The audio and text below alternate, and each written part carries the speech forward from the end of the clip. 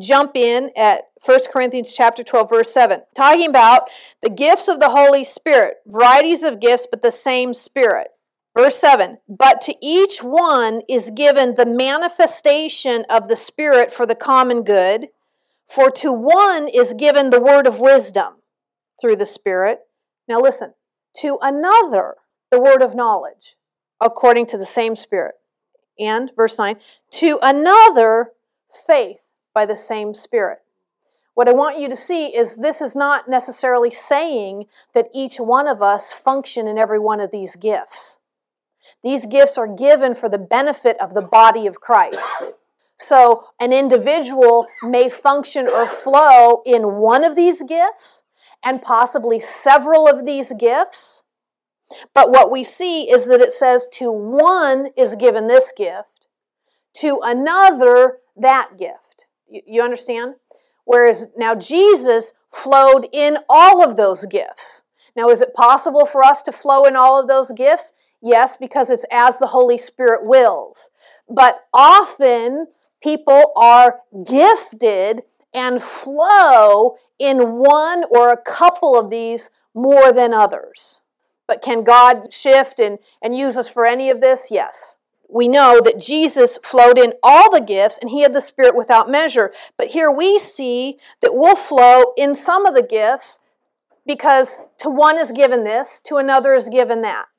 I want us to look at this. Let's go to the fact that there are two baptisms. Now, everyone knows that. There's the water baptism and there's baptism in the Holy Spirit. We see this in Acts chapter 10 and Acts chapter 11. So two baptisms, water and baptism in the Holy Spirit. Baptism in the Holy Spirit is with the evidence of speaking in tongues. You only need to be water baptized one time. You're only baptized in the Holy Spirit to receive the Holy Spirit and with the evidence of speaking in tongues one time. However, I want to show you something else on that. So we're going to now look at Ephesians chapter 5, verse 18. I don't know if this is new to you or if you've heard this before. It says, and do not get drunk with wine, for that is dissipation. New American Standard says, but be filled with the Spirit. Then verse 19 tells us how to be filled with the Spirit. It continues, speaking to one another, or actually, I'm sorry, let's go with King James, it's better. King James says, speaking to yourself in psalms and hymns and spiritual songs, singing and making melody with your heart to the Lord. Always giving thanks. Well, wait a second. I thought you just said they got baptized in the Holy Ghost. And if we look through the part of Acts, which we will, we're going to see that it says they were full of the Holy Ghost. The Bible is progressive revelation. It means the more we continue on in time with the writings, there's more light brought to us. Yes, they were filled with the Holy Spirit, but I want to spend a little bit more time on this verse right here, because that word filled in Ephesians 5:18 actually means, and a better way to say it would be being filled. Be being filled. Now, and I want you to know this really primarily for your own personal benefit, even more than just teaching it. I want you to understand that this is important to know. Be being filled. So the Greek word there, so what it's implying is continue to be filled. Well, how do we know that? Because it just says, but be filled with the Spirit. Well, one Greek word is P-L-E-R-O-O. I'm not even going to try to pronounce that for you, okay? But that is the word that is used here in this verse. And that definition of that word means to make full, to complete, to accomplish, increasing, implying there a process. It's important because there's another Greek word that's similar, but implies that the process has already been finished. And that Greek word is P-L-E-R-E-S. I'm not going to test you on the Greek words. I'm just giving you this so that you can understand what this verse is really saying to us. Now, this word means to be filled, mature, implying the completed process. But that's not the word that's used here. The Greek word here is closer to being filled, a continued process. So even though we've been baptized with the Holy Spirit, with the evidence of speaking in tongues, we see from this that we're told not to get drunk with wine because that's dissipation, but to be being filled with the Spirit. Well, that kind of then implies to us a different measure or amount of carrying the Spirit, doesn't it? Because it's implying that can change. So we want to stay full of the Spirit, and a way we do that is by speaking to ourselves in psalms and hymns and spiritual songs, singing and making melody in our heart to the Lord, always giving thanks. And I was told, I wasn't around him personally, but people that did work with Kenneth Hagin in the Prayer and Healing Center, in prayer school, that were around him a lot personally, I was with him in a big group, said that he was always walking around and under his breath, he was either praying in tongues or he was speaking out psalms, hymns, spiritual songs. But there was always something going on. It was all just very quietly under his breath, but always building himself up.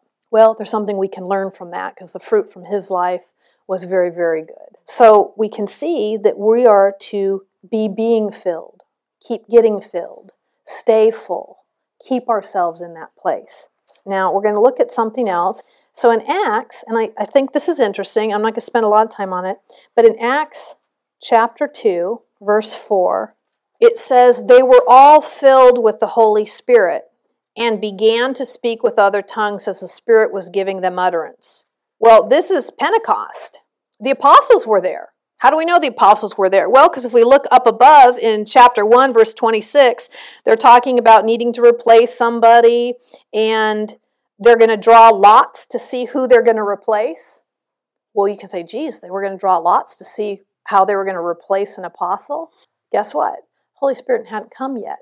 So they drew lots, okay, at that time. Now, when Pentecost came, then they had the Holy Spirit dwelling on the inside of them. Then they were led by the Spirit of God. So we see them being led that way later, but back here. So we've got the apostles there. The day of Pentecost comes, and in verse 4, they were all filled with the Holy Spirit and began to speak with other tongues as the Spirit was giving them utterance. Now turn to Acts 4:31. If we back up a little bit, we can see that Peter and John released to their own companions in verse 23. So they go to their own company to pray with them.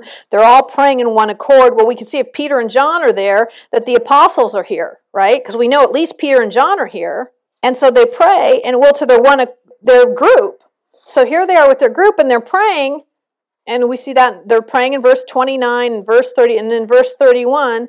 And when they had prayed, who? Well, the apostles, at least some of them, the place where they had gathered together was shaken, and they were all filled with the Holy Spirit. Wait a second, I thought they were already filled with the Holy Spirit. Why is it saying it again, that they were all filled with the Holy Spirit? And began to speak the word of God with boldness. Now, it's possible that, maybe there were people there that weren't filled the first time, but it is saying they were filled first time, saying they're filled the second time. There can be refillings of the Holy Spirit. What do I mean by that? I mean that you can receive increased measures of the Holy Spirit. To a certain extent, if we're not careful, we can leak. Like a colander, it's got holes, Sometimes throughout the day, we can leak. So we want to keep ourselves full of the Holy Spirit. It helps to get refilled and receive more of God.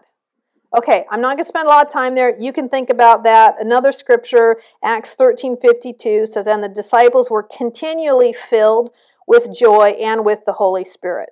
Okay, everybody tracking with me on this so far? Okay, so we see that if we're to be being filled, that must mean it's possible not to be all the way full. Somehow, I'm not measuring that. Well, does that mean I don't have the Holy Spirit? It means you do have the Holy Spirit. You've got the evidence of speaking in tongues, but it's telling us to keep ourselves full. Okay, you see that? That's all I'm going to say there. It's telling us to keep ourselves full.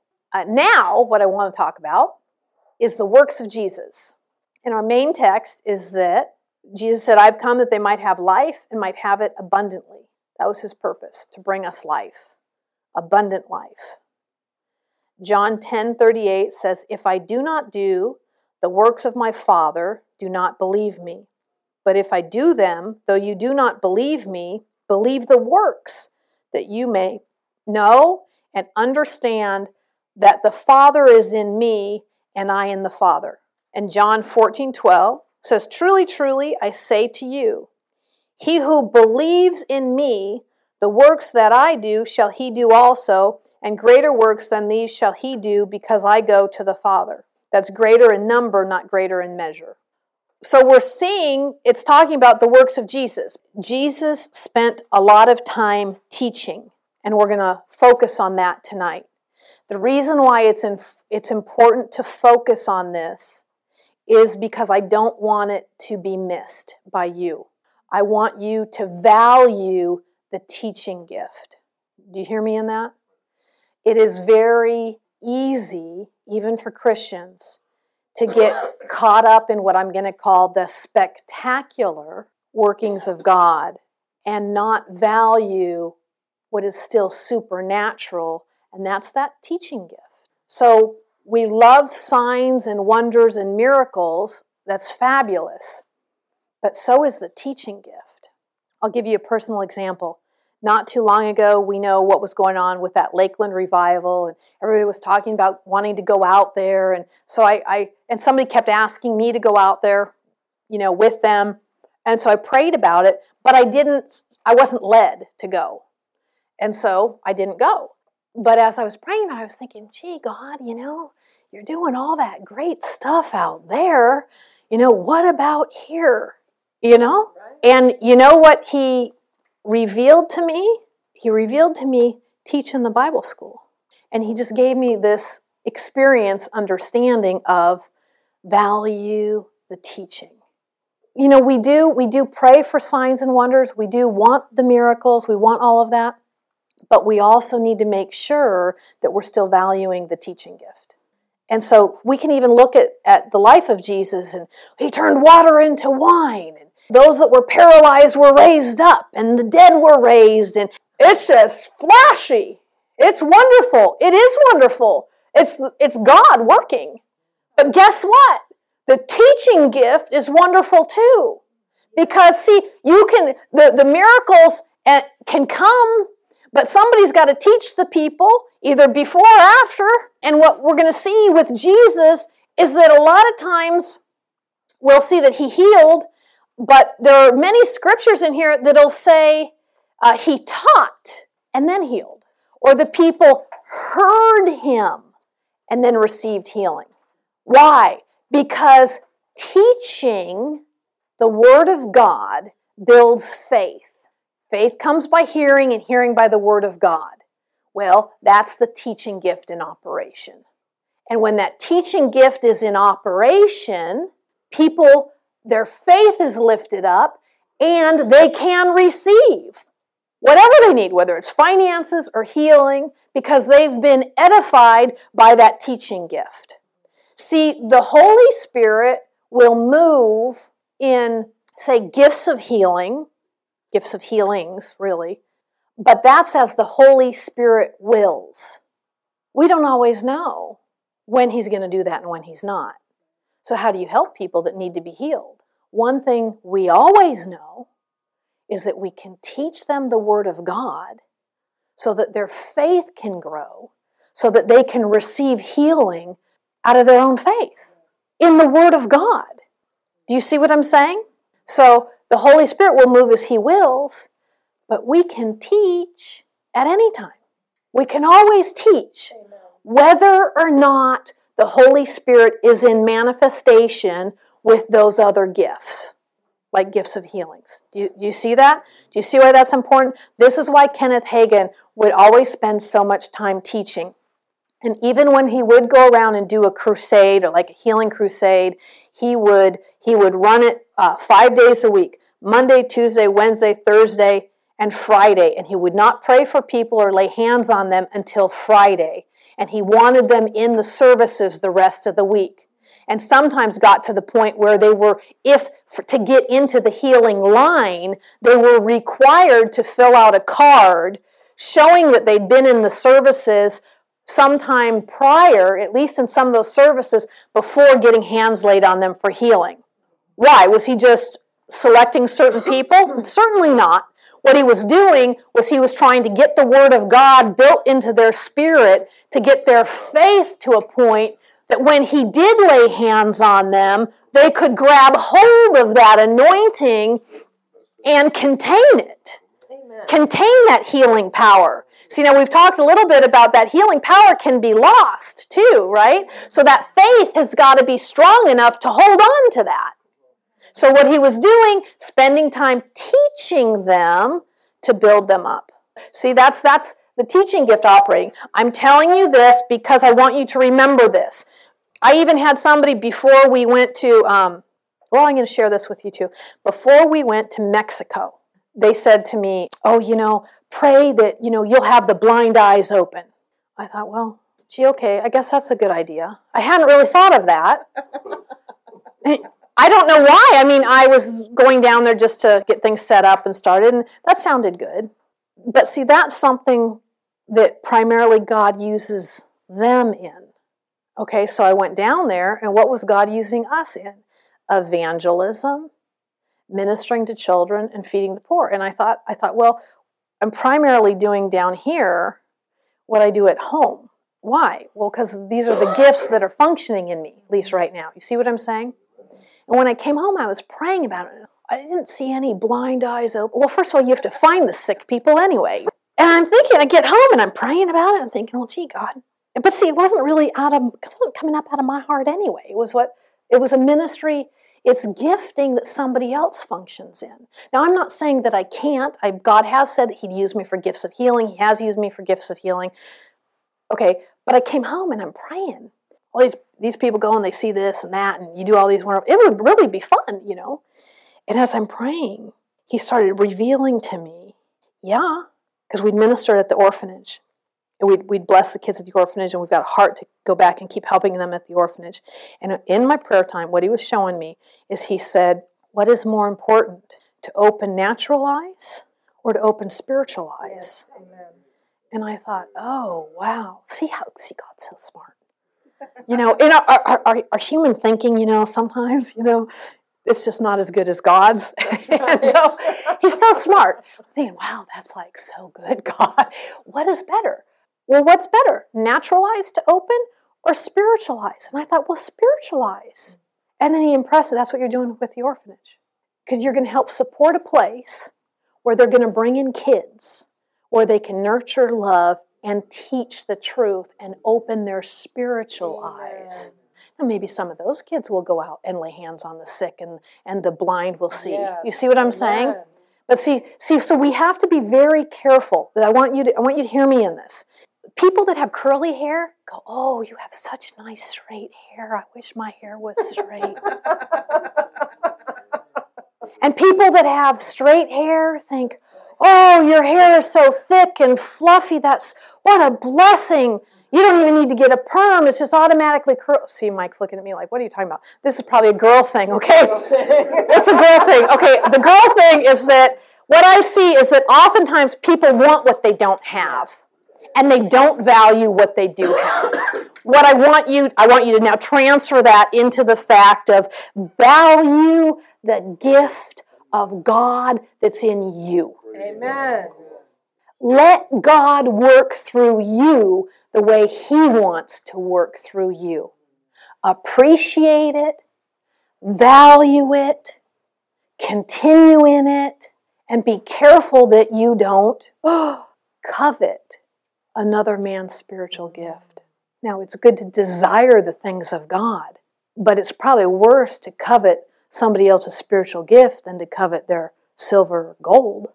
Value the way God works in you and through you. You hear me in that? I want us to see that Jesus did not only go around doing miracles and signs and wonders and raising the dead and lifting up the paralytics and for the blind eyes to see. Because sometimes in our thinking, we can think that's our focus. Yes, did he do all those things? Yes, he certainly did. But he sure spent a lot of time teaching. In Luke 4:18, Jesus proclaims his purpose in ministry.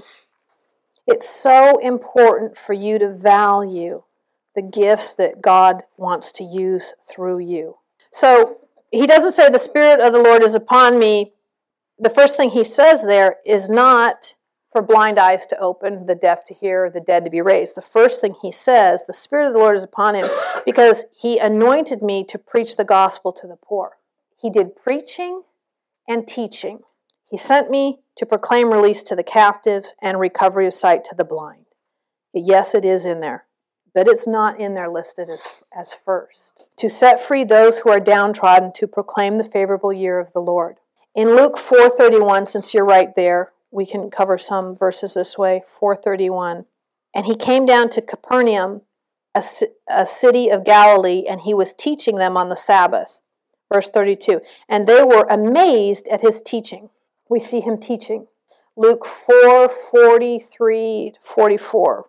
But he said to them, I must preach the kingdom of God to the other cities also. Again, purpose. For I was sent for this purpose. Preaching. So he spent much time preaching and teaching. And this should not be overlooked. And he kept on preaching in the synagogues of Judea. Now we see that also, Matthew 9:35 says, and Jesus was going about all the cities and the villages, teaching in their synagogues and proclaiming the gospel of the kingdom and healing every kind of disease and every kind of sickness. So the healing was there, but oftentimes it was after he'd preached the gospel. Matthew 9:36, and seeing the multitudes, he felt compassion for them because they were like sheep without a shepherd. And this is where he says, pray the Lord of the harvest to send in workers. But when it says he felt compassion on them, then he taught. Matthew 9. And seeing the multitudes, he felt compassion for them because they were distressed and downcast like sheep without a shepherd. And he said to his disciples, the harvest is plentiful, but the workers are few. Therefore, beseech the Lord of the harvest to send out workers into his harvest. Verse 35, chapter 9, verse 35. And Jesus was going about all the cities and the villages, teaching in their synagogues and proclaiming the gospel of the kingdom and healing every kind of disease and every kind of sickness. So he's seeing them without a shepherd. He's taking compassion on them. And then he's getting his disciples equipped, and he's telling them what to go and do and teach. So he instructs them in chapter 10, verse 5, tells them who to go to, and tells them to preach. But he doesn't just tell them in verse 8, heal the sick, raise the dead. See, sometimes we get caught up in that, but we need to look at what it says before then in verse 7. As you go, preach. Again, we see preaching and teaching. Then it says, heal the sick, raise the dead, cleanse the lepers, cast out demons. Freely you received, freely give. And I know that Kenneth Hagin said whenever he would teach, he had more healings than just trying to minister to the sick without teaching. Now, Jesus taught, and even when he taught in the synagogues near his own hometown, the listeners were astonished with the wisdom and the miracles, and yet they took offense at him. And so I've covered this before, but we'll touch on this slightly a little bit again. Mark 6:5, he could do no miracles there except that he laid his hands upon a few sick people and healed them. What do you mean? Jesus could do no miracles there? Yeah, well, this is also more evidence that Jesus was functioning as a man anointed by the Holy Spirit. If he was functioning purely with all of his privileges as God, see, but it says he emptied himself, being made in the likeness of man. Well, if he was functioning in all of his privileges as God, then couldn't he have healed everybody there? Well, we know that God heals by faith. Without faith, it's impossible to please God. So what we see here is that Jesus could do no miracles there, except that he laid his hands upon a few sick people and healed them. Now it continues. And he wondered at their unbelief, and he was going around the villages teaching. Again, we see teaching. So when he gets to a point where he marvels at their unbelief, he goes around and he teaches, because teaching drives out unbelief. Because teaching brings faith. So teaching also drives out unbelief. I'm going to read you this one last little passage. It's a little mini story or parable. So I'm going to read this to you and then we'll close. This is pretend, okay? All right? I'll just tell you that. Okay. After Jesus returned to heaven, he and the archangel Gabriel were talking. Even in heaven, Jesus bore the marks of the crucifixion. Gabriel said, "Master, you must have suffered horribly. Do people know and appreciate how you love them and what you did for them?" Jesus replied, "Oh no, not yet. Right now, only a few people in Palestine know." Gabriel was perplexed. "Then what have you done to let everyone know about your love?" Jesus answered, "I have asked Peter, Andrew, James, John, and a few more friends to tell others about me. Those who are told will tell even others about me, and yet others, still others, until the last man and last woman in the furthest corner of the earth will have heard the story of how I gave my life for them because I love them so much." Gabriel frowned and looked rather skeptical. "Yes, but what if Peter and the others grow weary? What if the people who come after them forget? Surely you have made other plans." Jesus said, "Gabriel, I have not made other plans. I'm counting on them." So I want to leave that with you, because you are the ones that he's counting on. You are the ones that he is counting on. Jesus said that you would do greater works. He's in heaven. You are here to do the works that he did. That includes teaching. It includes preaching. It includes laying hands on the sick. It includes evangelism. But also, I'm going to say again, do not neglect the teaching gift. It is supernatural. It is supernatural. When it is with an anointing of God, it is supernatural. It is not man coming up with thoughts all by themselves. It is a supernatural gift functioning for the glory of God so that his people can be taught and edified. And it is important. So are signs and wonders. So are miracles. So are healings. But so is teaching and preaching. Amen? Amen. We're going to end there.